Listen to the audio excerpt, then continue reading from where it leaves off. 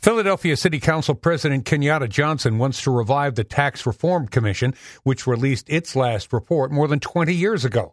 KYW City Hall Bureau Chief Pat Loeb has the update. Voters approved creating the Tax Reform Commission in 2002, and it did its work quickly, issuing recommendations within a year. They included eliminating the business privilege tax by 2014 and reducing the wage tax to 3.25% for residents and non-residents, goals that have yet to be realized. Still, Council President Johnson thinks it's worth reviving the commission. This is an opportunity for us to look at our tax structure and making sure that our tax structure and system isn't a barrier to recruiting businesses to come to the city of Philadelphia, and also looking at how do we use this as a mechanism to provide economic growth and development. The quest for tax reform continued without the commission. A proposal in the mid-teens called the Levy-Sweeney Plan would have raised real estate taxes on commercial property so the city could reduce wage and business taxes. That never happened. And the city created a tax reform working group in 2021, but it never issued a report.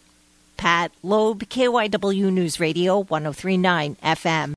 TuneIn is the audio platform with something for everyone. News. In order to secure convictions in a court of law, it is essential that we conclusively. Sports. Shot clock at 4. Doncic. The step back 3. You bet. Music. You set my world on fire. Yes, and even podcasts. Whatever you love, hear it right here on TuneIn. Go to TuneIn.com or download the TuneIn app to start listening.